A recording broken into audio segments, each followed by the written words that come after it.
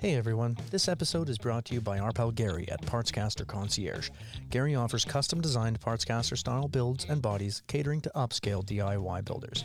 Concierge services are included with every project to ensure every build is perfectly tailored. Gary can assist with design concepts, electronic configurations, hardware selections, and everything in between. Now, every DIY builder is working at a different knowledge or skill level, so Gary offers these services on an as-needed basis, so he can be as involved in your build as you need him to be, with help sourcing parts or even advice during your finishing or assembly phases. Gary offers flat top, contoured, or edge-routed bodies for bolt-on necks, as well as custom pickguards, necks, pre-setups, and other parts and services through builders and guitar techs within Gary's ever-growing network. So if you're on the hunt for a sick custom Partscaster project, check out at Partscaster Concierge on social media or partscasterconcierge.com.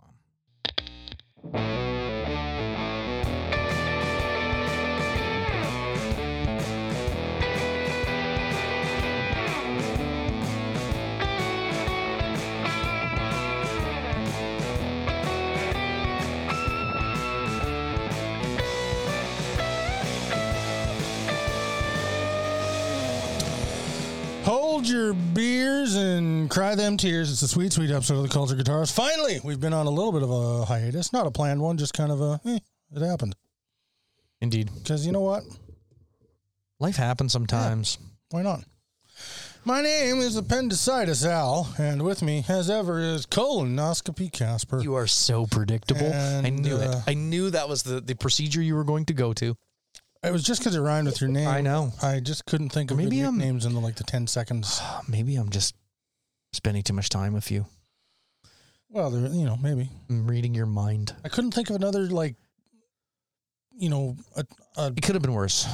Colostomy also, right? Yeah, that would have been. Yeah. I just couldn't think of another, medical-ish term that... the colon, I think, is the only one that really has that C sound. Yeah. The K sound. That K, that's, yeah, I just, there was limited options. It's unfortunate. I was kind of, Appendicitis Al was the first thing I thought of, and I, the theme song was rolling. I was under pressure.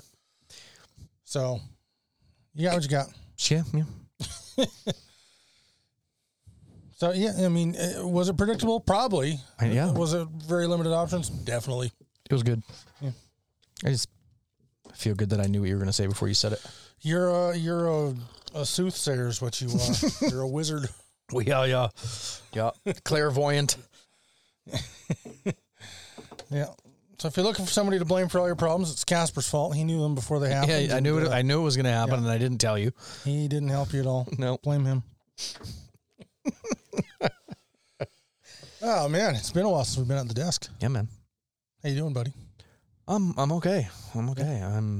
I'm a little heat stroked, I think, today. Yeah, fair enough. Yeah, I don't know. Plasma cutters and summer in the Okanagan. Yep, yeah. And it was, probably didn't drink enough water.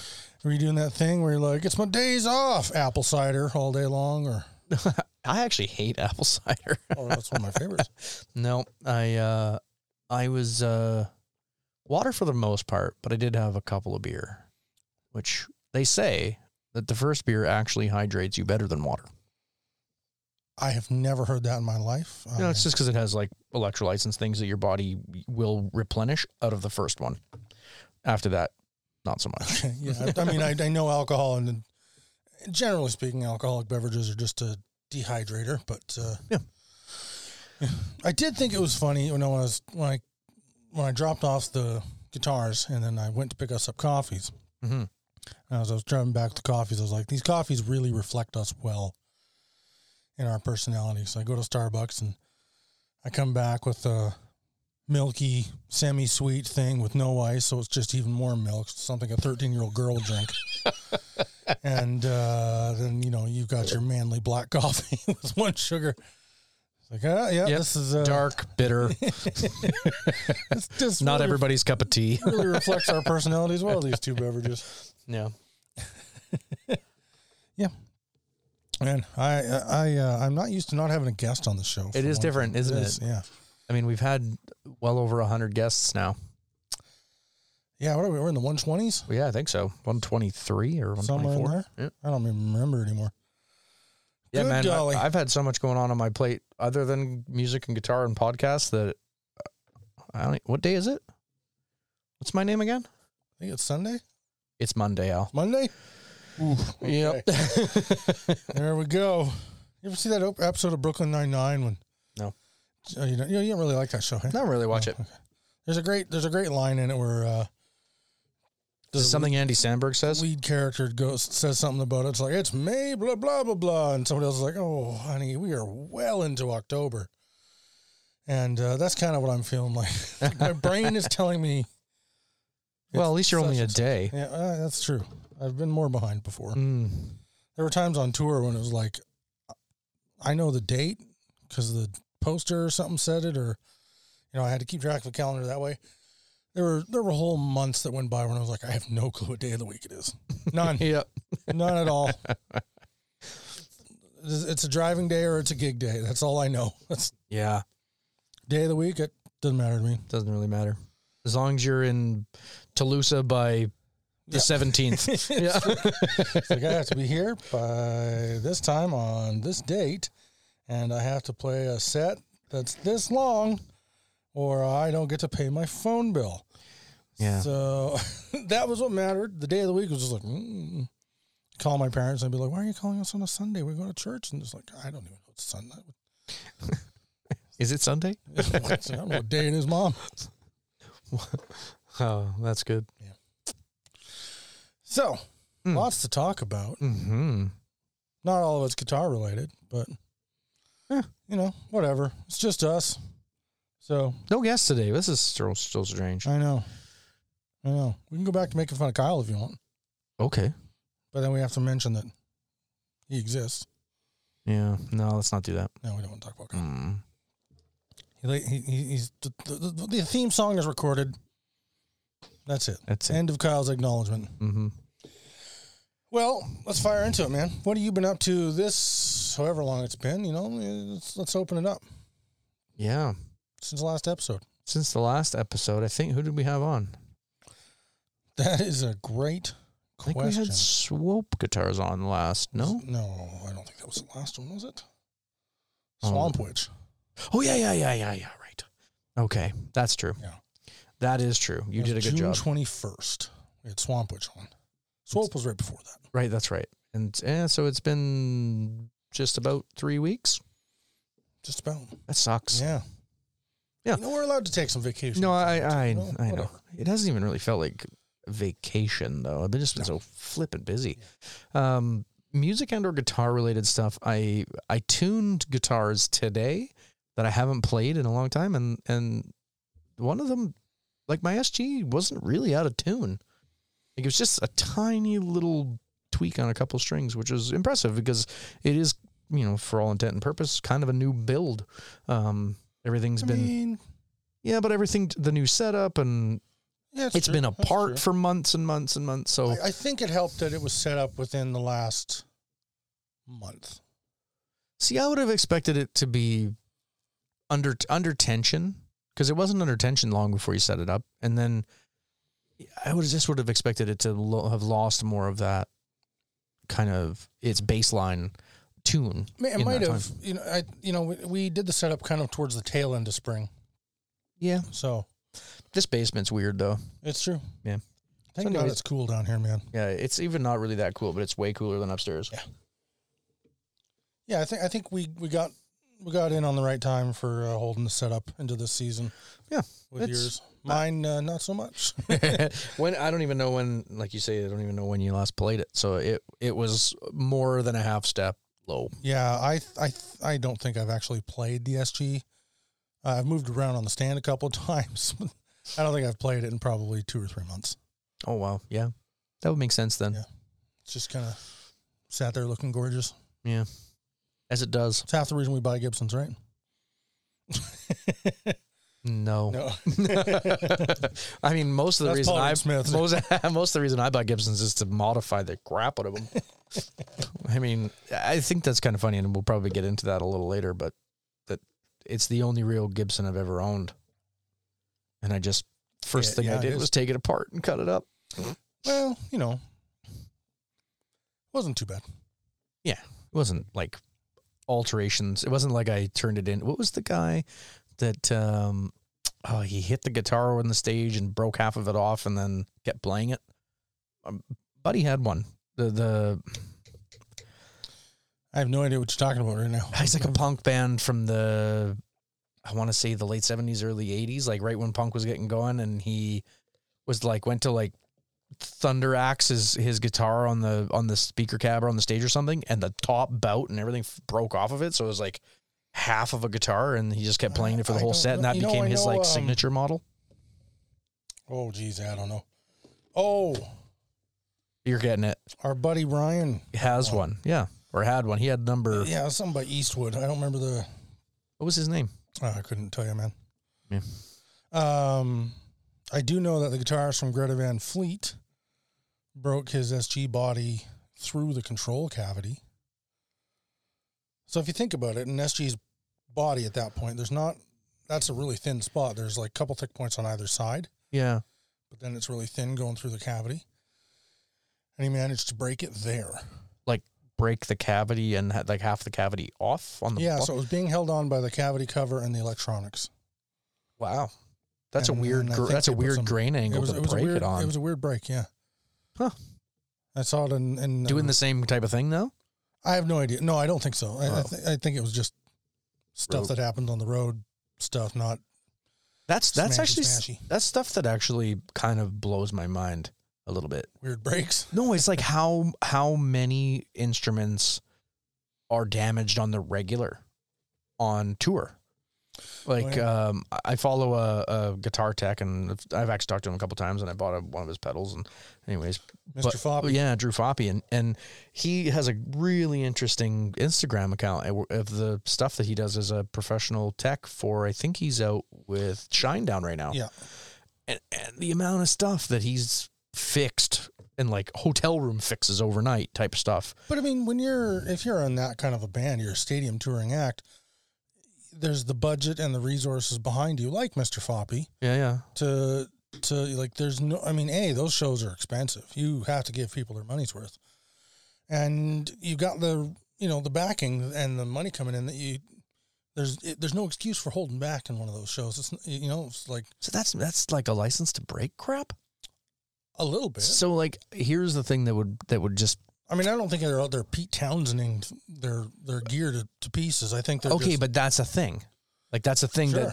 that has kind of, and like, to call on Pete Townsend, it's kind of been since that time where that's a thing that is done. And I don't think. I mean, I would be a really, really boring stadium show because I would be so careful not to wreck anything. And I would be just devastated if something did get broken. That's where the production companies come up with a different show for your act. And yeah, they put a lot of work into the lights and the projectors and that kind of thing. If you're the Who or Nirvana or something like that, then they keep it a little more straightforward because you're going to do something crazy on your own. Yeah, I guess.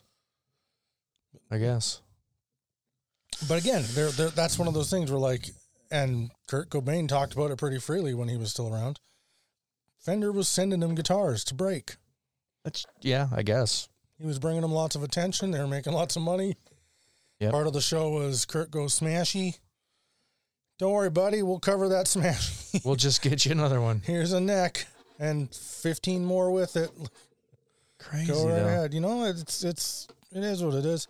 I think with the Shinedown crew, to get back to Mr. Foppy, I think that's just a matter of rock out really hard. Straps had a few shows. Oops, it breaks. I don't think in those circumstances guys are doing it maliciously or doing it for show. It's actually, and that's kind of the part that I was sort of like getting into was not the deliberate damage. Like that's just asinine if you ask me. But anyways, just because I love guitars so much that I don't think I could tomahawk one on the ground or like, I just couldn't do it. So, but like traveling road type of conditions where, you have 2 or 3 maybe major repairs between shows. Like, damn. I mean, I don't know if you have 2 or 3 major repairs between 2 shows, that seems like something went really wrong. Like, they're wheeling off the road case full of all your guitars, and a wheel breaks off and it goes over the truck ramp or something. Right, but but I think for the most part, it's probably, if you're doing if I were in Shinedown, I'm going to guess there's probably 40 to 50 guitars. That's probably fairly coming accurate, with you yeah. everywhere you go, between all, the three. Even the ones that don't see the light of day most of the time. Yeah. Yeah. And you're swapping guitars, if not every song, every other song. See, that just boggles me too. Part of the thing, right? People are there paying $80 a ticket or more. Yeah. Your set list is designed around how to make the show look and sound the coolest, not around what's convenient for the guitar tech. So you're swapping instruments like crazy. Stuff happens. I guess, man, my show would just be a whole lot different if it was big and stadium. Like, me and one guitar and an amp mic'd with a pedal board, and it'd be. And there's a place for that too. Yeah. Ed Sheeran does a great job of that. not like I'm anything like that, but even your show as the Origami Army is very simplistic and super entertaining. Yeah. Well, thank you. You're welcome. But with my previous touring act in Tasman Jude, there was a lot more dynamic stuff going on, and totally, and guitar damage happened. Yeah. So it's not ideal, but stuff is going to happen. And even with Origami Army, stuff happened. Mm-hmm. That is true. And then there's stuff that like when I would do fill-in dates with the Steadies. Yeah. My SG's headstock got broke, and I wasn't even there. No one can tell me how that happened. Yeah. I set up. I went for my pre-show dinner with the group. We got on stage for sound check, and I had a broken guitar. That was... Oh. Couldn't even imagine. Yeah. It was frustrating. No doubt. And then you got to play a really nice guitar. I totally forgot about that. Yeah. I don't remember what he handed me, but it was like one of those 70s Japanese Les Paul clones. Oh, yeah. Like it was kind of a Les Paul custom looking thing. And it felt and played horrible. I hated it. But I didn't show up with a backup, so that's on me. Yeah, I guess. But yeah. Well, let's fire through a couple of things. You had some stuff happen this week, or since we last showed. Refresh me, man. You bought a Jeep. Oh yeah, that's a cool thing. That's actually been a lot of what I've been up to lately. You bought a Jeep. You've been doing some. Yeah, Steph and I got a brand new factory ordered Jeep. There you go. Yeah. So you're doing a lot of that. You've been fabricating a bumpers and getting it ready because you're doing a lot of off-roading. Mm-hmm. That's the plan. The hipsters call it these days overlanding. Yeah. It is really, really exciting. So there you go. See, that's some cool stuff. But it is actually kind of happily taking up most of my guitar money. And it's not even a bad thing. Oh, that's fine. Yeah. Something else to spend time doing that's enjoyable. Yeah. Yeah. I was working on it this evening, actually, right before we hooked up today. And it's a fairly fancy Jeep, so it's got full lockers and all the stuff for anybody that understands what that is. And me and my son were working on it at the farm and went and found this pile of rocks to crawl over and really flex the suspension out and had a lot of fun with that. And it was really, really good. Yeah, that's good. Yeah. So that was that. Anything else you can remember that I did? I didn't keep a list, I gotta be honest. Yeah. Yeah. That's pretty much it, I think. Right. Nothing really exciting going on for me. Okay. I want to say there's something. You'll probably remember it after. I will. Yeah. We'll stop recording and I'll remember. Yeah. Be like, oh, that's that thing. The son of... Because I've never done that before. Well, I have a little bit of guitar stuff. I don't have a lot of... Yeah, what have you been up to, music and or guitar related this week or month? Fighting with DHL has been a major thing. That's not new. No. But I'm actually worried I'm going to lose this one. Because they are not able to... They wouldn't let me pay over the phone. Oh, yeah? They wouldn't let me pay online. But they're insisting I have to pay these duties and customs on pickups that Mr. Glynn's pickup sent. Oh. And I'm more than willing to do that. I understand that. Yeah. But, I'm like, okay, well, can I go somewhere in person? No. Yeah. You can't do it in person. Like, why not? Like, well, we don't deliver to Vernon ourselves. We deliver through a third-party courier, and their depot is in Staples. I was like, okay, so why can't I pay there? You can. Like, no, they won't let me do it. So I was like, okay, because they want it paid prior to delivery. I'm like, I'm trying to do this. Yeah. Can I pay over the phone? No, sorry, we don't operate that way. You need to. Well, how do you pay online? Good question. I've tried asking them to guide me through the process, and pretty sure you can pay with PayPal online. That's what I've been trying to figure out. Yeah. So this has been going on for about 3 weeks now. Really? That's my frustration. Yeah. Oh. And so I'm worried, like, any second I'm just going to be like, yeah, screw it, send them back. And, then I'll light somebody's house on fire or somebody involved in this process. Yeah. So that's been, like, a frustration of mine because I'm really grateful that he sent those things so that we could try out some pickups, and that he sent specifically a set of Telly ones because the ones in my Telly are garbage. Yeah. That's the highest honor of doing this show. People sending us product. Anyway. And it's just frustrating. It's like somebody did this in good faith and they're trusting us. And it's like, I need to come through and I'm being prevented on that. Anyways, that sucks. It's annoying. And then, Meredith Coloma of Coloma Guitars sent me a little update. Right. She sent me a picture of my Freya's body, and I'm unbelievably stoked about that. Baby blue, periwinkle blue. It's called periwinkle blue. I don't know what they called it. They have their own Coloma Guitars name for it. It's in Fender terminology, it would probably be Daphne or Sonic Blue. It's kind of in that that Daphne blue. That's kind of what I thought it was. Yeah. More. I love it. I love it quite a bit. And I'd really like to get some of the pink they use on their guitars and put some stripes on it. Okay. Like tasteful racing car type stripes, not loud EVH stripes. Yeah. Like Bond guitars. Yeah. Yeah. Yeah. That classic like 60s Fender thing. Just but in the two kind of Freya Coloma colors. Yeah. Pink and blue. Excuse me. Yeah. Yeah, but like leave the body the majority of it blue like it is, and do the stripes in pink, which would almost be kind of hard to see, I think, but it would be a super chromatic mind mess for me. I wouldn't be able to do it. Oh right, yeah, the color blindness, yeah. Well, and honestly, like red and blue or pink and blue, those colors actually look like they're moving. Oh no, when they're put together, it's so like I just have this guitar that makes you sick to look at. Super. So yeah, there's that. But I'm looking forward to that.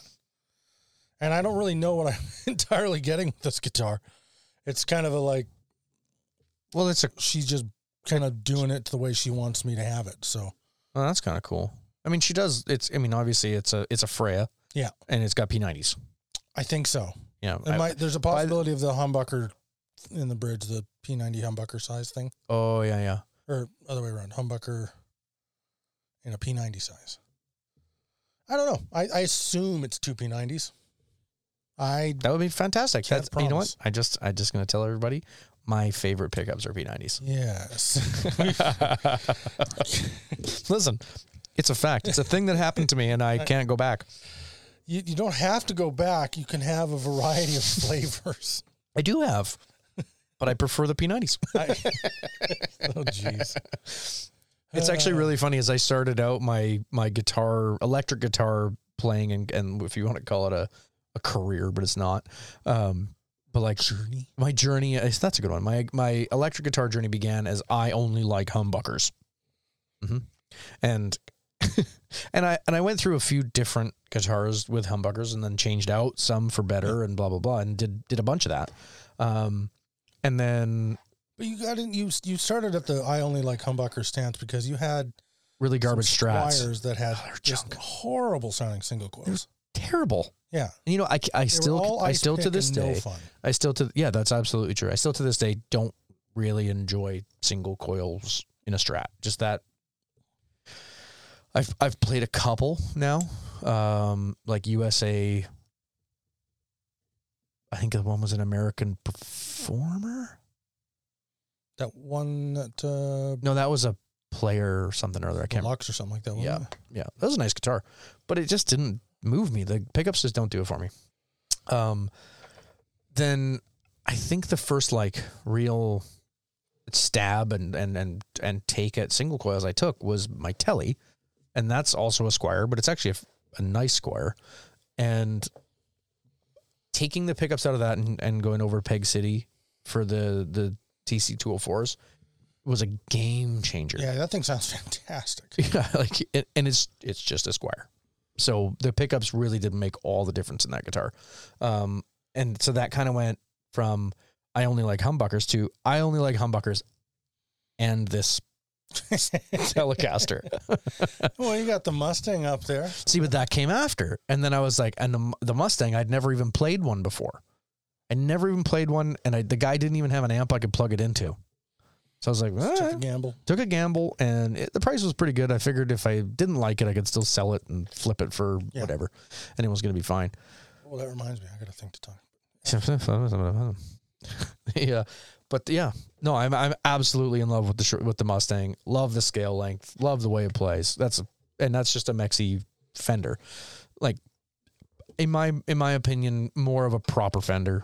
It's a real guitar. It's not a Squire. It's not some standard series piece of junk from the early or late 90s. Other than the bottom of the barrel Squire stuff these days, Squire and Mexican Fender, it's like the whole Fender family of brands has just kind of collectively decided we don't have a suckiness anymore. We're just going to up our game. Just going to make it decent everywhere. I mean, the Affinity line stuff, I think still is there's got to be that like $200 with an amp.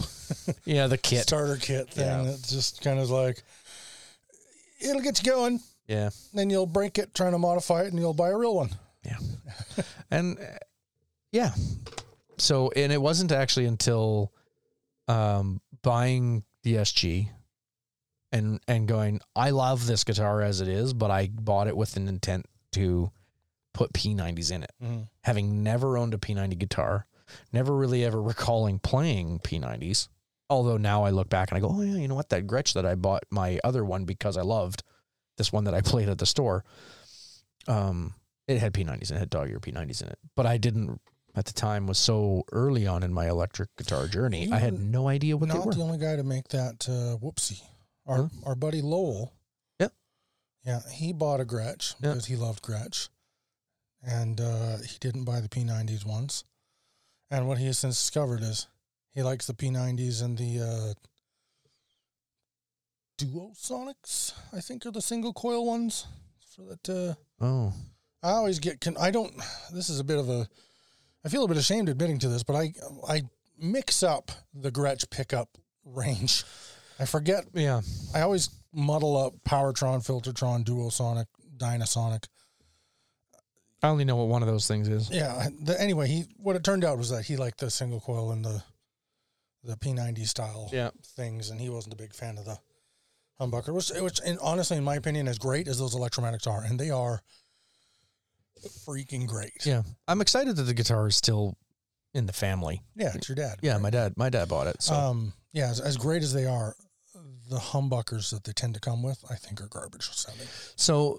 Not garbage sounding, just dull. They are dull. They could use a little pick me up, but it's also, for lack of better description, an entry level Gretsch. Yeah, so they come with entry level pickups, just like a Squire Telecaster comes with entry level pickups, and that's just it. If you wanted to, you would buy the base model entry level guitar because they're solid, like they're really really well made, and you know what, put the pickups in it that you want. Yeah. The top of the line Gretsch is either, if you're not talking custom shop, it's only coming out of Japan anyway. It's not like... Yeah, and they say now that the blackface Filtertrons that come in those now are actually better sounding and better made than the older Filtertrons back from back in the day. I would think at the very least they're much more consistent. Yeah. No, but like there was a whole... I watched this whole thing, a comparison video of build quality and... just straight up right there, build quality was one of the ones that really stood out.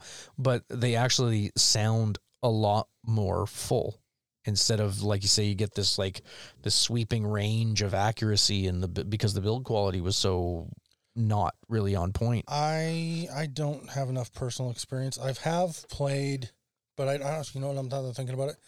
We had a customer when I was working at the music shop in Grand Prairie. Yeah. And I forget the gentleman's name now. Super nice guy, older guy. And he had a late 50s country gentleman, like the Chet Atkins. Chet Atkins, yep. Those are sweet. Such a cool guitar. And it felt amazing to play it. But I don't think I ever once plugged it in. Yeah. He loaned it to one of my coworkers, like long term, a few times. And... yeah, so I never actually plugged in. So I wouldn't know, how the vintage Gretsch pickups hold up to like the TV Joneses of today. And that being said, TV Jones has done an absurd amount of research, both, always since they started on Gretsch's whole thing. Yeah. And they've bought a bunch of the patents and stuff and like old blueprints and letters, and like he's got a ton of information from the Gretsch family on these like it's incredible. It's really nice when somebody goes like full nerd and really gets it right. And that's like, we've said this before on the show, but if you love something in the guitar community, there is a whole pool of nerds that love just that thing. You like SG Juniors, there's a whole pool of nerds that just dedicate their lives to SG Juniors. T60s, you betcha. It's out there. Find your nerd pool and dive in it deeply. And yeah.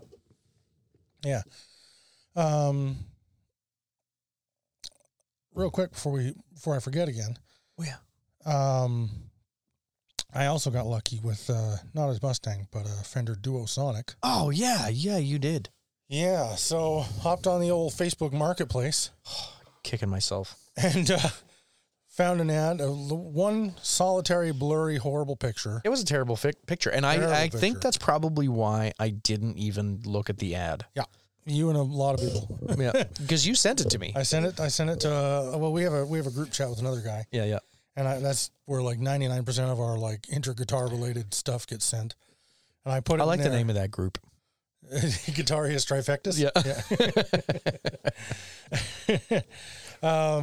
Yeah. I sent it in there and I was like, well, I don't really have the time or money to go buy this thing. I'll put it in the group and I'm sure maybe Kasper will buy it.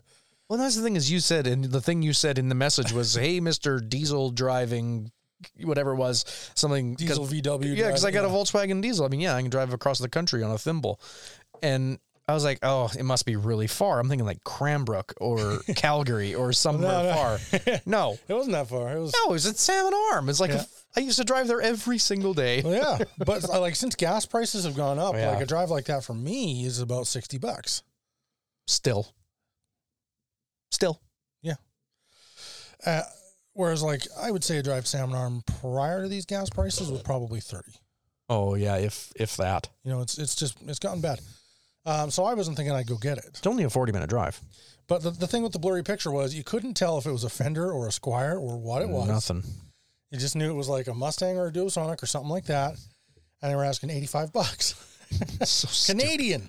Yeah. It's like $12 for you American people. In freedom dollars, it's like 50.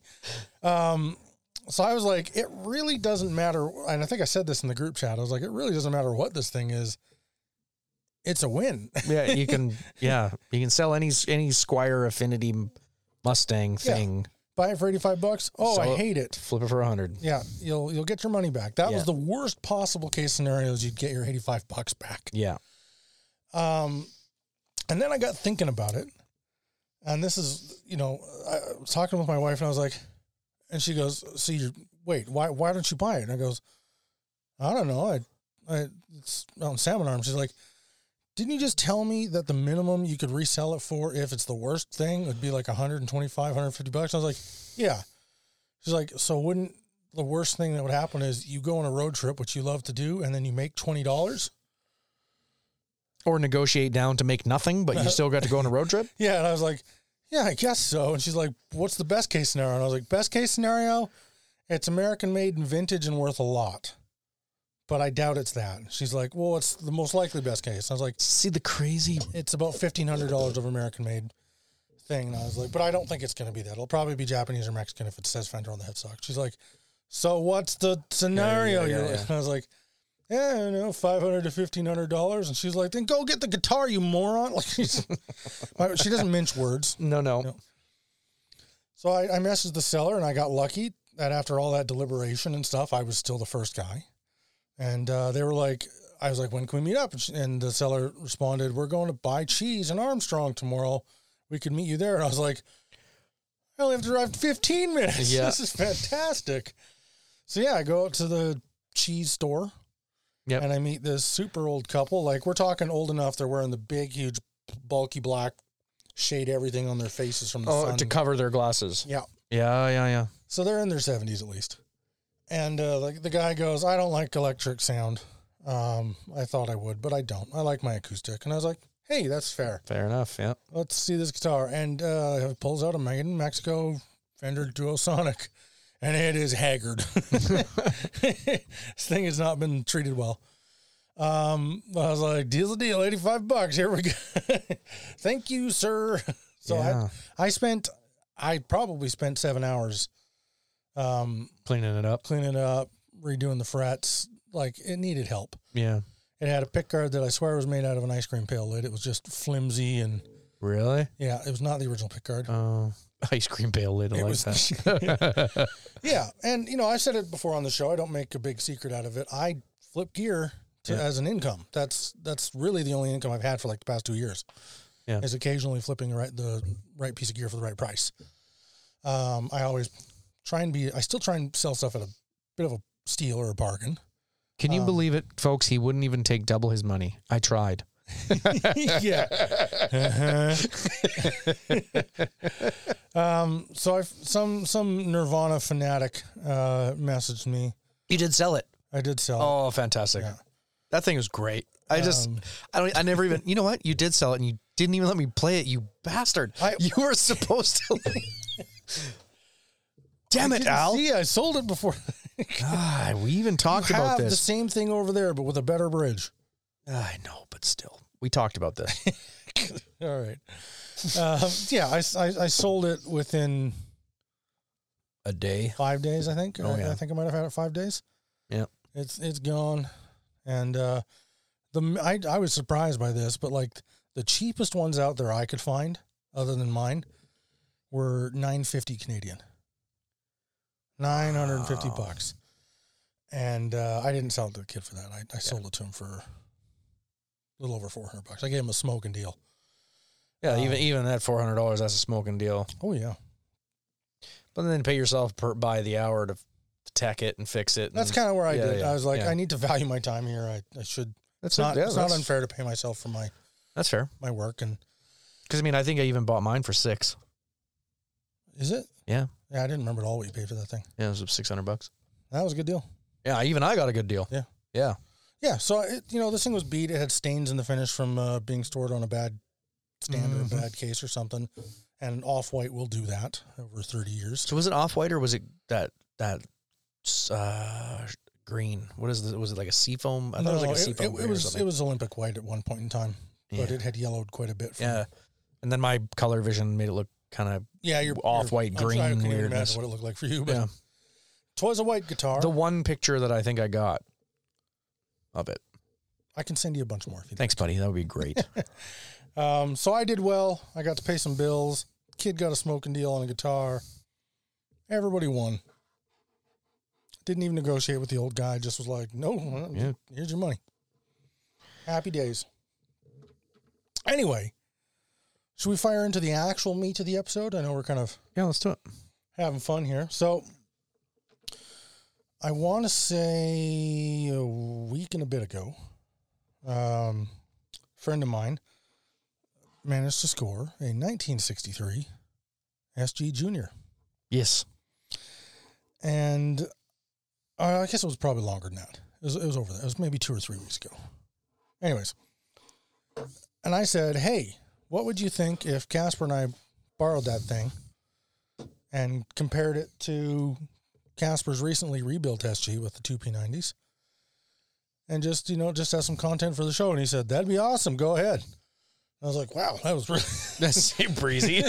Thanks, buddy. And so, yeah, he lent us the guitar, and I brought along my standard, and we just kind of hung out and messed around with some SGs, which is really how God would want us to spend our time. Exactly. That's what our time on this planet is for. Yeah. Isn't that what time is for? Yeah. Make some babies, make some SGs. That's what we're here for. So, yeah, that's what we're here to do, is talk about the differences in a 63 Junior. The first year of the Junior. First year. A 2003 Standard, which at this point is actually getting vintage, which is kind of weird. And completely bone stock. Not completely. What did you change? I changed the capacitors. Oh, that's right. I did put some new old stock Bumblebees. 50s Bumblebees in there. Yeah. Which I actually like less than the original capacitors. See, but I've lost the originals, so the Bumblebees stay. There you go. I don't know. That's kind of splitting hairs. But how much... It really just comes down to the tolerances. Yeah, like that's where the full on tone, no difference. Yeah. It's just how the tone knob operates with the Bumblebee caps, and I just liked the operation of the modern ones better. There was a lot more sweep. Yeah, and the Bumblebees are very vintage, a little bit quote unquote darker sounding. But and like I say, that comes down to tolerance. Totally. Yeah. Anyhow, 3 SGs. Yeah. So from what we can tell, not totally bone stock SG Junior. All the original parts are definitely with it, but it does have a different bridge. It does have different tuners. I think that's it. Yeah. It definitely has the original pickguard. Yes, it does. Which is shrinking and getting kind of warbly. Yeah. But the like a record left in the sun. One Badass. I don't know if there's a Badass 1 or Badass 2. Mm-hmm. But it's not available anymore, but it's one of those. Yeah. And the tuners, as everybody tended to do in the 70s and 80s, the tuners have been reamed out for Godos. Yeah. Which, to their credit, those are great tuners. They felt great to adjust. Oh, yeah. They work fantastic, and they're just a great set of tuners, man. That's why everybody uses them. But still, not as cool looking as the vintage buttons. And most people don't like buttons, but I love them. I love little buttons. But it's just, now we look at it as like, oh my God, it's kind of blasphemous to really not hack up, but to modify an early 60s SG like this. But at the time when it was done, it was probably not all that sought after anyhow, as maybe they are today. No, definitely not. I'm talking for myself. My buddy Judd once offered to sell me his 67 Junior with the tremolo, the horrible, crappy Gibson tremolo on it. The one with the sideways? It wasn't the sideways one. It was the That's so bent weird. metal one. Oh, yeah. Looks like a bike spoke that got hit with a 2x4. It just is like, it's like a playing card thick piece of metal folded into shape to have some spring to it. Yep. And then they slap an arm on it, and the ball end of your strings go in there, and it's like, how is that ever supposed to return to the same position? Like, there's no consistency to it. Anyway, he had one of those, and this was probably 2008. Mm-hmm. And he was like, yeah, $1,600. And I was like, it's a bit expensive. I can't afford that. Sorry, buddy. And now it's just like, oh, Pastel, you idiot. Pastel did some dumb stuff. He did, yeah. Present day Al has a lot of those moments. It's like, oh, Pastel, you. Oh. Yeah. investing in Yahoo, that's a stupid thing to do. Never. Yeah. Bitcoin. I'm not convinced on the Bitcoin thing at all. Anyway, we're not talking about Bitcoin. Yeah, now these guitars are going for real silly sums of money, and they might have permanently eluded my grasp. Yeah, that could be almost certainly mine, because I can't imagine spending what the typical ask is on some of these vintage guitars. I just don't.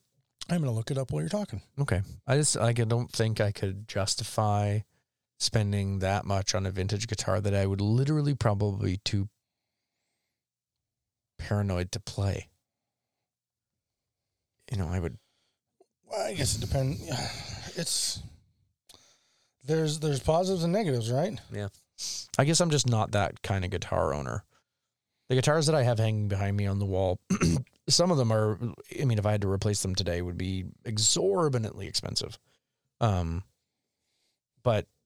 And I don't think that I could actually spend the money to do it. Like if I was to go and have my Kronbauer rebuilt or have another one made, I honestly don't think I could. It's just not that's a huge expense to take something that,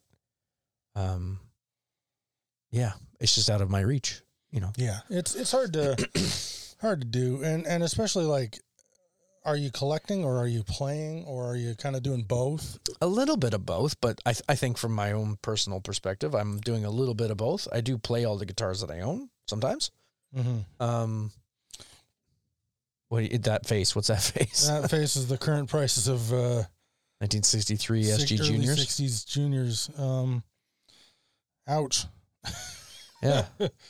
So one with the trim, just like I turned down for $1,600. Yeah. $5,500 now. Yeah. Here's one in the U.S. for $6,800. American or Canadian? Are you on These Reverb? Are all Canadian yeah, dollars. You're on Reverb. Oh my gosh. One located a 62. That's just the same year as this one. I thought 63 was the first year on these juniors. I may be wrong on that. So that might not be first year. Is this a 63? This is a 63. Oh, okay. This one says 1962, and it is $7,780. Here's a 64 that's in pretty minty condition for $10,000. Okay. So there's a pretty big sweep on these, and none of them are cheap. Yeah. So anywhere between $5,000 to $10,000 to get you into the guitar that we have sitting in the studio here today. So that's pretty crazy. Well, thank you, Connor. I was going to say, too bad Connor knows where I live. No. I could probably hit you over the head hard enough to give you amnesia. No. Yeah. You could forget where it is. I think if you're hitting me that hard, I'm just eating through a straw for the rest of my life. And there's that. There's the look in that eye, man. Actually, you know what? That's a win-win for Kasper. Yeah, we'll get into it, but this is a fantastic guitar. Yeah. So we're really taking the long way to a short thing here, but fantastic instrument. Man, does it ever sound delicious. And the first thing I did when you brought it over and I started playing it is I just didn't even plug it in.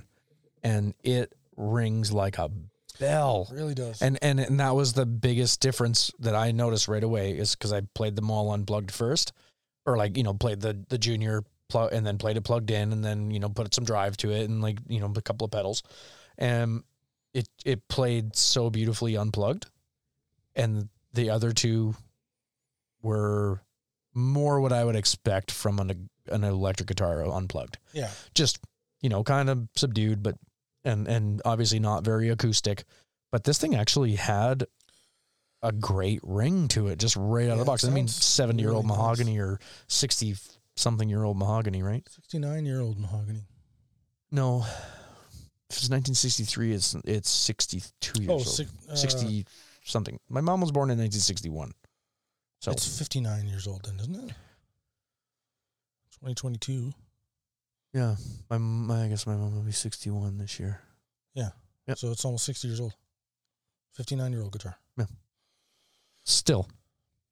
Makes Pretty a cool. huge difference. Heck yeah.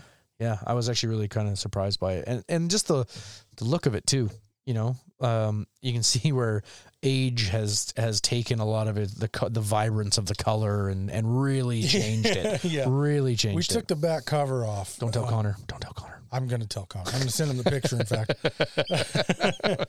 Well, we didn't take the guitar apart and go through it like Jay Leno going through an old Rolls Royce or something. We just took the back cover off. Yeah, 4 screws.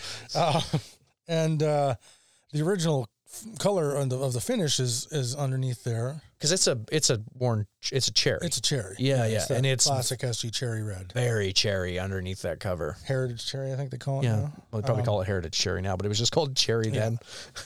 And the cover, or the color underneath the cover was just like vibrant and very red. And the parts we thought were very red on the outside still are actually quite not. Quite not. They're almost quite natural colored now. Yeah. It's really quite surprising. Yeah, I think the biggest thing for me is just how cool it feels. Like the way it resonates, the way it feels and plays. The neck is completely different. And I'm not an SG like connoisseur like some people are, or I would even call you more of a connoisseur of them than I am. But immediately the neck was like, oh, this is totally different. Like really quite chunky by comparison. Yeah, it's got some heft. Yep. Really comfortable though. Yeah, that's like, the thing. You know, it's so hard to describe that kind of a neck. Yeah. Because it's like, it's big, but it's comfy. And everybody's like, sure it is. Until you experience it. Yeah. And then it's like, oh, I get it on that. Like, because I've talked on this show like a handful of times at least about my buddy Eric's Les Paul.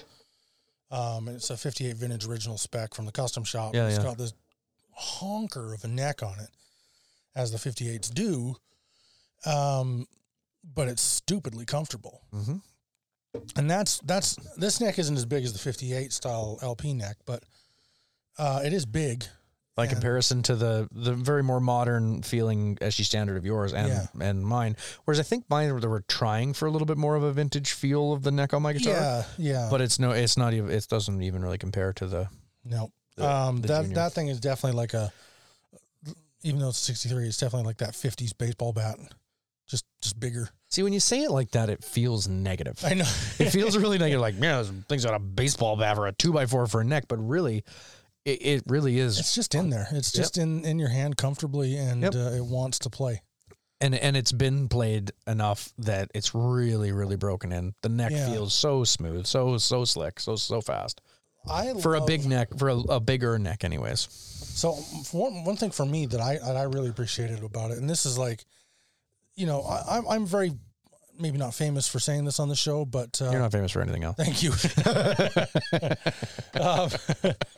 But I've definitely said it many a time. Like, most people have never played a 50s Gibson anything, so whenever they're like, they made them better, it's like nobody alive today even knows how to make them back then. Yeah, they're Gibson themselves don't even know. They had to, you know, reverse engineer stuff. There's no one that can confirm any of this. You know, I am often fond of saying, just like, a modern guitar is made probably better than most vintage ones. Consistency is very high. I was going to say it's more a consistency game in a modern guitar. You can really take 3 SG standards and they will be within probably millimeters or microns of the exactly the same. Since the late 80s, when CNC really took over everything, it's been pretty consistent ever since. Now, there are eras, as you know, Gibson post 2013 through 2019 can, maybe even 2000, we'll say 2010 to 2019. There's eras where, like, as they demonstrated in that particular timeline, consistency was wildly out of whack. See, but and if you're going to pick on that era, I don't think that it was about making guitars for players. It was just about pumping out guitars. Yeah, they definitely had sunk into that, prestige of the brand more than the guitars. Yeah. Era. And I'm not saying there aren't great guitars from that era. Your SG's from that era, and it's fantastic. I love your SG. I'm waving at it like it's over there. It's behind. Oh, yeah, it is behind. I can't see it because of the screen. That is a nice rack of guitars that we got over there, buddy. It sure is. Too bad we don't own them all. And in the past year, I've literally bought and sold 3 SGs from that era. And 2 of them were, anyways. 2 of them were, yeah. And they were all good instruments. I didn't have any problems with them. The biggest problem with any of those ones is one of the owners was a ham-fisted Neanderthal and he handled his guitar. You can't go and blame Gibson for that. But there is something. Know you sold one of your own guitars. Sorry? Oh, I see. There it is. There it is. The final episode of the Culture Guitars. Anyways. Dude, that's a great analogy. Ham-fisted Neanderthal. It's fantastic. Anyways, carry on. Sorry to interrupt. It's just some of those guys out there, man, that just... I've never seen, and I'm going to skip that tangent altogether. I got to say, one thing I appreciate about this thing is just there's some mojo to it that only time and seasoning can give. Yeah. I love my SG. It's got 20 years into it now. It's certainly coming into its own. But I can see another 30, 40 years on, this thing is going to be fantastic. That next owner is sure going to love it. I thought you were going to be buried with it. No, I would never do that. I couldn't. Oh. I couldn't. And there's, not to get too morbid about it, but there's 2 reasons. One, that's a waste of a guitar. I suppose.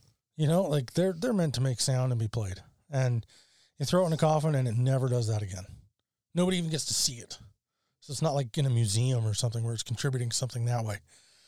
And 2, if it's in the coffin with a rotting corpse, it's going to be gone. That's not even a guitar in 6 months. It's just more rot. And I can't do that. So, nope. There's no way I'm being buried with any of my guitars. Huh.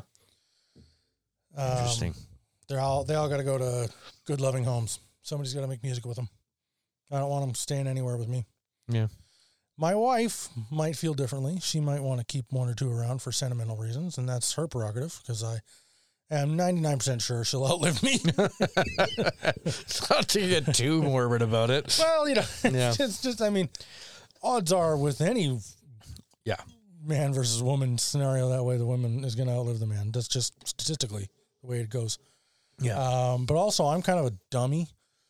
So I figure the odds of me accidentally offing myself in some spectacularly stupid fashion. Accidentally making a house of cards on a train track. And Al thought it would be really cool to get it. Like, he takes pictures with guitars in weird places, and he saw this power line that had a plank on it for some reason. So he climbs up to the plank, and then it goes. Yeah. Yeah, there'd be something like that. Or he tried duct taping it to the front of a bullet train. And Brilliant. Yeah. That's a good idea. That's the best idea. You know that scene in Mission Impossible where Tom Cruise clings to the door of the aircraft? Yeah. Well, Al tried to do it with him. Anyway. Or I'll just be like, Al was walking along and out of nowhere, somebody dropped a dog out of an airplane and it just killed him. I didn't even know you could drop a dog out of an airplane. It'd just be something random like that. Anyways, she's going to outlive me. She's going to have some choices to make with some instruments. But I'm really freaking digressed here. Yeah.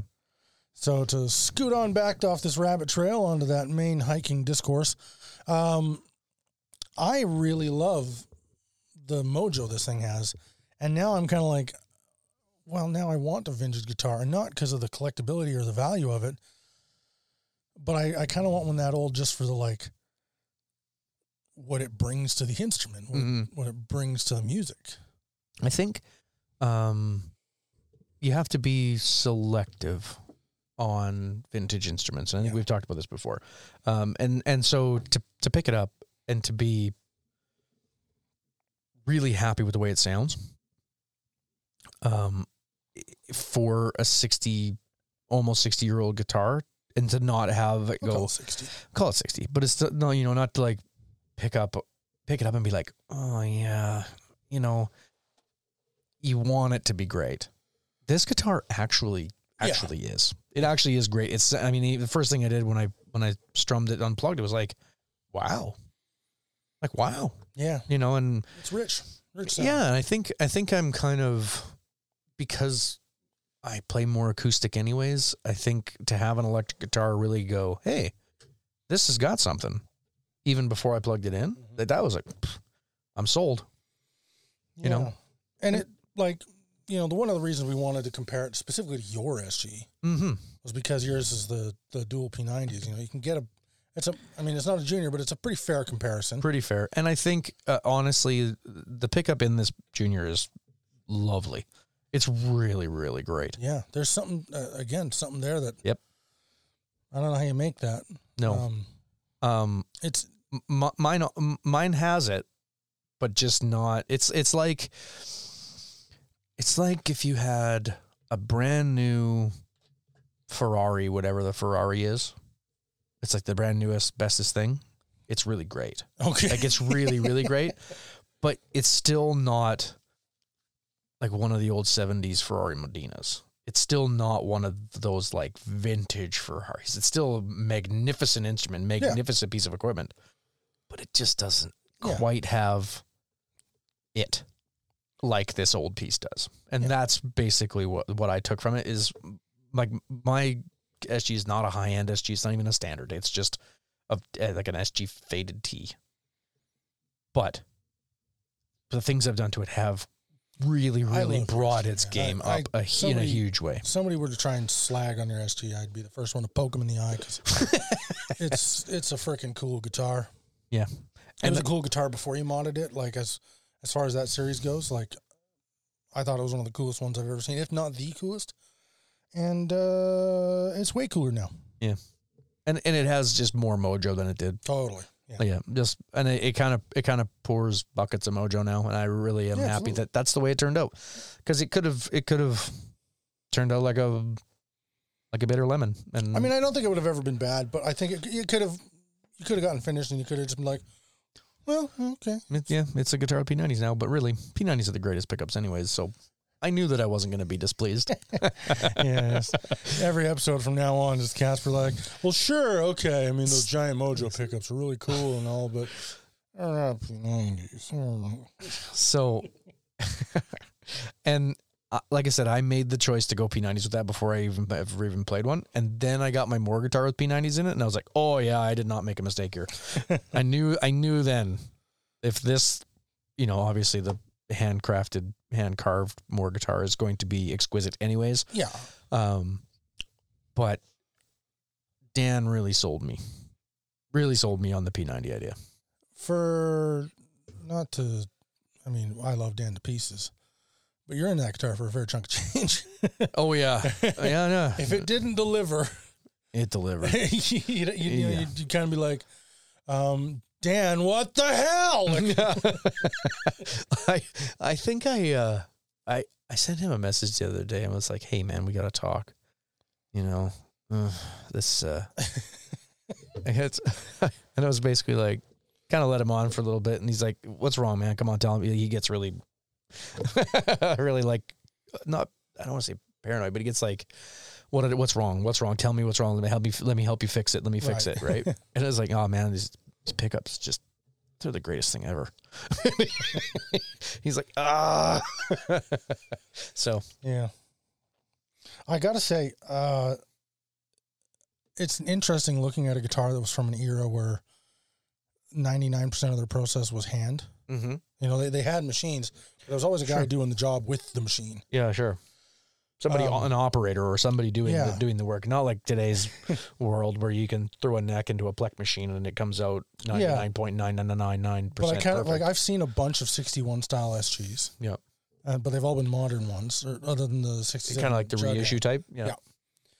And the contours were all fairly consistent. Yeah. And then this thing, it's like the 61 contours are there, but they're kind of blurrier. The lines are a little bit more wandering. It's like, oh yeah, this was a dude with a belt sander and a foam block press, like trying to shape a back contour, and it's a little different. You know, there's a lot of cool things about the contouring of that guitar. And I know we kind of dug into this a little bit, comparing mostly the standard and the junior, but it's there's subtle nuances, like they cast the same shadow, but same outline, but all three of these they're just a little different, all of contours, them. Yeah. And the difference between the 61, 63, with the 61 original style contours, I really like that slanted back where the strap button is. I actually really like the look and the feel of that. It really adds it to it. Yeah. But the difference between that and R2 is astounding. Yeah, it's quite different. And then there was like that weird of like, we noticed on the lower belt by the control cavity, the outer edge contour on mine is like weirdly sharp. Yeah, it's quite sharp. And on the 63 and on yours, it's rounded over a little bit. You know, the 63 that they just has a little bit deeper cuts.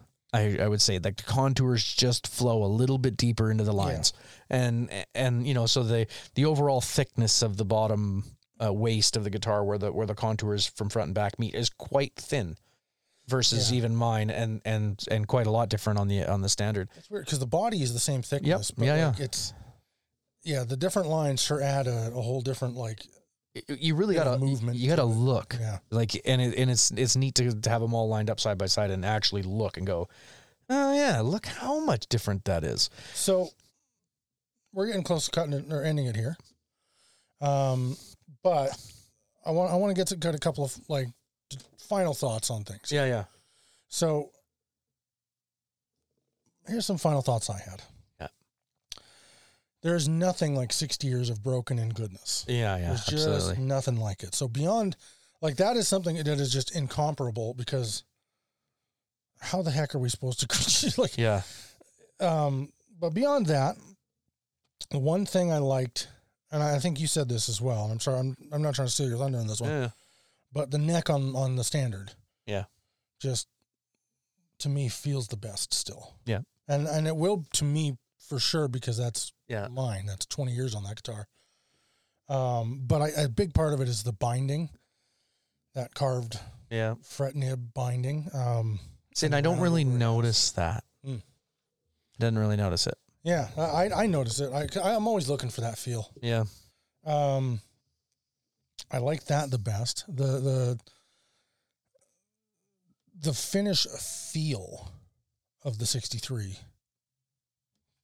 The best one there. Yeah, no, absolutely. Very luscious. And I would say and I think I said this before, if the Faded T had a point that it really loses, is that the finish is that kind of no grain fill, just open porous single coat. Yeah, it's not bad, but it's definitely the most cost saving way it could be done. For sure. Obviously, it's a huge, chunk of the cost that is the lack of because in the Gibson factory they hang them on the above the roof, not above the roof, just below the roof. They hang them because they got to sit in nitro's got to sit for so long. Yeah, they sit for they just kind of like snake their way around the factory hanging from the roof for a month. Yep. If you only have to do that for like a week, it definitely makes a big difference. Applying like a thin layer of nitro, that's big change in cost, and they're not buffing it. Yeah, it's not polished. It's not. It's none of that. It's just literally kind of shot down and then let to dry. Yeah, I think in another 30-ish years, even already my finish is starting to feel way more fantastic than it ever did before. And I think my finish is going to end up feeling like the 63 because it's a full gloss nitro finish and it's just going to get older and do that thing. I was really quite surprised with how little actual checking there is on the junior though. Like the nitro checking is not really, really heavy. This one has been well taken care of for the most part. Yeah. Your P90s have more presence or splitinkle on the top of it somewhere. There's I would say they're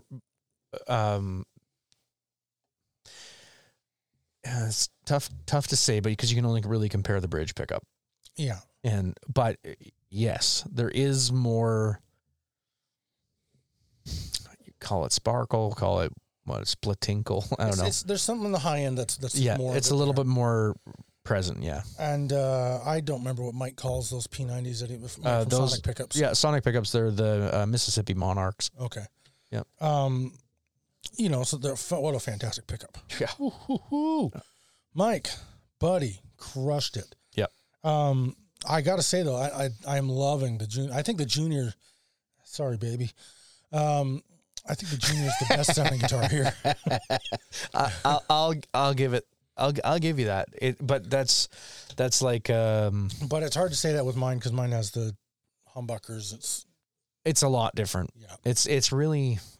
See, I found that the comparing them across like sound wise, and I was saying this before, is that I started my guitar journey with humbuckers only.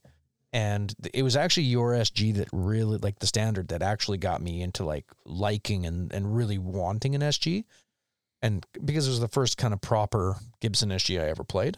And it is a fantastic specimen of the instrument. Yeah. So when and then I kind of went down this rabbit hole of other pickups and other guitar types and other things, and then ended up with the two P90s finally in mine.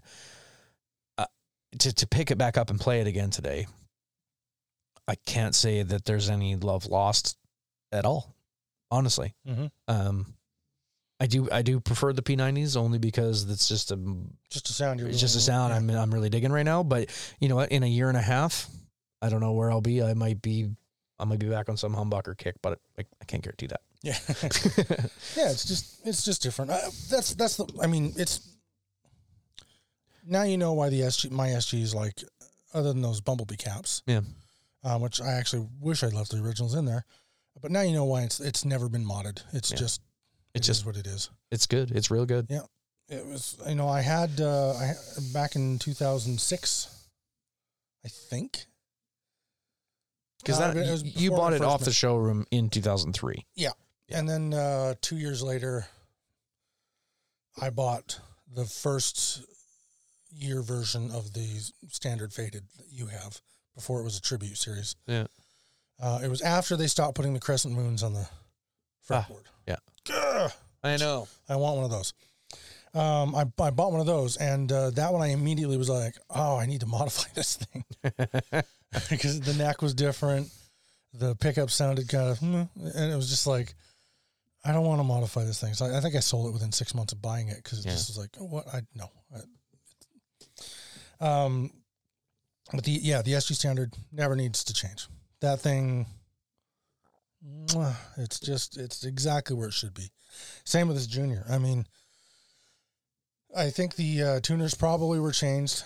We have the originals in the case here. I think they were probably changed because they needed to be. Yeah, I would say. I'm a little disappointed that somebody didn't. However there far might not back, have been replicas available at that time. You're right. You're right. Because I don't think these are like a modern Godot. These are quite old, anyways. They've got some age to them. Yeah. I really can't tell. I don't know Godot's well enough to. The logo looks different. Yeah. It looks quite like a couple generations old. But I can say, like, this junior is one of those things which is like, I would change as little as possible ever if I owned the original bridge, and I think Connor's planning to. Because you have the original bridge. Yeah, it's in the case. He's planning to put it back on there. And that's a fantastic... He actually meant to do that, I think, before we got it, yeah. I think that's a fantastic piece, though. Just the actual original bridge, like, it's compensated, but not intonatable. Yeah. It's like, that's a testament of the time, is because they were building them this as a solid unit. It was a student guitar. And later on, student guitars began to get those little amenities that, that kind of every guitar These should have. These are expensive now. You buy a they're like $10,000. Well, I was thinking the reissues are, yeah, they're not much cheaper than a standard. If they're cheaper at all. I don't know. I think a standard SG, I don't even know what a standard SG is. They're like they're around $2,000, $2,200. Yeah, $2,200, like $2,300 if you're buying them new. That's what Les Pauls used to be. Yeah. Old. Yeah, final thoughts. I would kill to have one of these. Mm-hmm. It's killer. Comparison wise, that became harder and harder to do the more time I spent with the thing. Yeah, I think we mentioned, before we were on the air, it's like this is kind of the most hair splitting of splitting hairs we've ever done. Totally. And it's, we're nerding out on literally one guitar in 3 different varieties. And but it also goes to show that there is so much variety between these 3 guitars that I don't even think you can call them one thing. No. But I think this does prove, as we've said before, that a perfect guitar collection can consist of nothing but SGs because they're the best. You just need a variety of them. Many. Yeah. 15 to 20. You can cover all your bases with 15 to 20 SGs. You probably could. We should actually do how many do you need? How many do you need? We already did like a top 10 SGs episode. Yeah, I know. Nothing no. Jabbering about SGs episode. But I think it would be interesting to be like, how many SGs do you really need in order to cover all the bases? Okay. What? Okay. First off, you'd have to define the bases. Necessities. What do you need to have out of guitar to fill a stable with nothing but SGs and cover everything? I'm sure that there is a 2 single coil SG out there somewhere that covers that bass like a Duosonic or a Strat. I know. Well, I don't know. I know. I mean, the Guitar of the Week series had the was it SG3? Is it an SG? That covers a bass. Yeah, and it was 3 single coils, like strapped. Yeah. Not straps to pickups, but it's kind of like that. Here's 3 single coils, but in an SG. And I think they gave you a rotary, like chicken head knob to switch between them. Oh, see, I would actually kind of like that. It was neat. It was pretty cool. At the time, I hated it because I was like, humbuckers. But now I'm like, it's again one of those things. Just like, that would have been a cool one. I don't even know that I would like it, but it would cover a bass. Yeah. We should maybe do like a segment, a short one, 5 minutes. Describe these are the guitars you need to own in order to fill your stable with SGs and cover all the bases. SG Deluxe, the mini humbuckers. Be a good one. There's not though. There's just not. Unless you talk to somebody like next week's guest, who I'm not going to reveal yet. Oh. Unless you go to a real custom builder, you're not going to find an SG with gold foils. Yeah, that could be done. I have seen the Gibson Mod Shop pump out a Les Paul Custom. Yeah. With Seymour Duncan Telly pickups in it. Like all they did was take the humbuckers out. Yeah. Put these weird plastic covers in that held the Telly pickups in, and then like do a like country-ish Western. Why the hell not? Decal on the top, and like boom, bam, you got a Telly. Country Western Les Paul Telly, like check the box. Yeah. So Gibson might do that for an SG if you can convince the made-to-measure program. I'm sure you can. I don't know. They've turned down guitars, but I mean, if you're gonna show up with $30,000, I mean, money is money, right? What they'll charge you, I can't say. What Gibson likes most, more than anything else in the entire world, is money. Will you make an SG with Telly pickups? No. I have a briefcase full of money. I'll just take this briefcase away. Oh, wait here. Okay. I'm sure Fender will build me one with out of mahogany. So. Yeah. Oh, Fender. Right. I don't think they own Guild anymore. Really? I'd have to double check, but I don't think so. I'm a little out of touch on some of this stuff. I focus so much of my attention on SGs. Smaller builders. Yeah, it's true. I don't entirely know all that stuff, but I think Fender let the Guild brand name, I think they sold it off. Sold it or just let it kind of... Oh, sold it. They owned it outright, so there's no reason, Just to turn off the lights? And they wouldn't let that lapse, but, Yeah. So I don't think Fender has SG style guitar in their their range anymore like they did when they owned Guild. Because they could pump out a Polara. Yeah. It was a great guitar. Yeah. Anyways. I think it's probably time to wrap up. We should wrap it up. I'm rabbit trailing off Yeah, on we're the totally Guild guitars now. We're done. Sorry, there's been a bit of a break, folks, but at the same time, you know what? We need a break. Yep. And we have some cool stuff coming up this year. I'm looking at one of them right here. Mm-hmm. We've already announced this. I'm looking at the parts build body. Yep. Which is It's so good. Ooh. I was really quite smitten with the way that looks. Yeah. The pictures did a good job, but didn't quite do it justice. Nothing really. This is one of those things where it's just like, why'd you do this, Gary? Yeah, what the hell, Gary? You gotta give this guitar away, dude. Like, it made it hard. He did. I mean, at the same time, he did solve one problem, which is if we had to keep it, cage match, and yeah, that would be entertaining. We'd have to televise that. So there's that problem avoided. But anyway, Partscaster Concierge, folks, that guy works hard to make you nice stuff. Mm-hmm. We'll say that. And on that note, I think we're wrapped up here, and we'll see you all next week. Boy, that was the most unceremonious ending ever.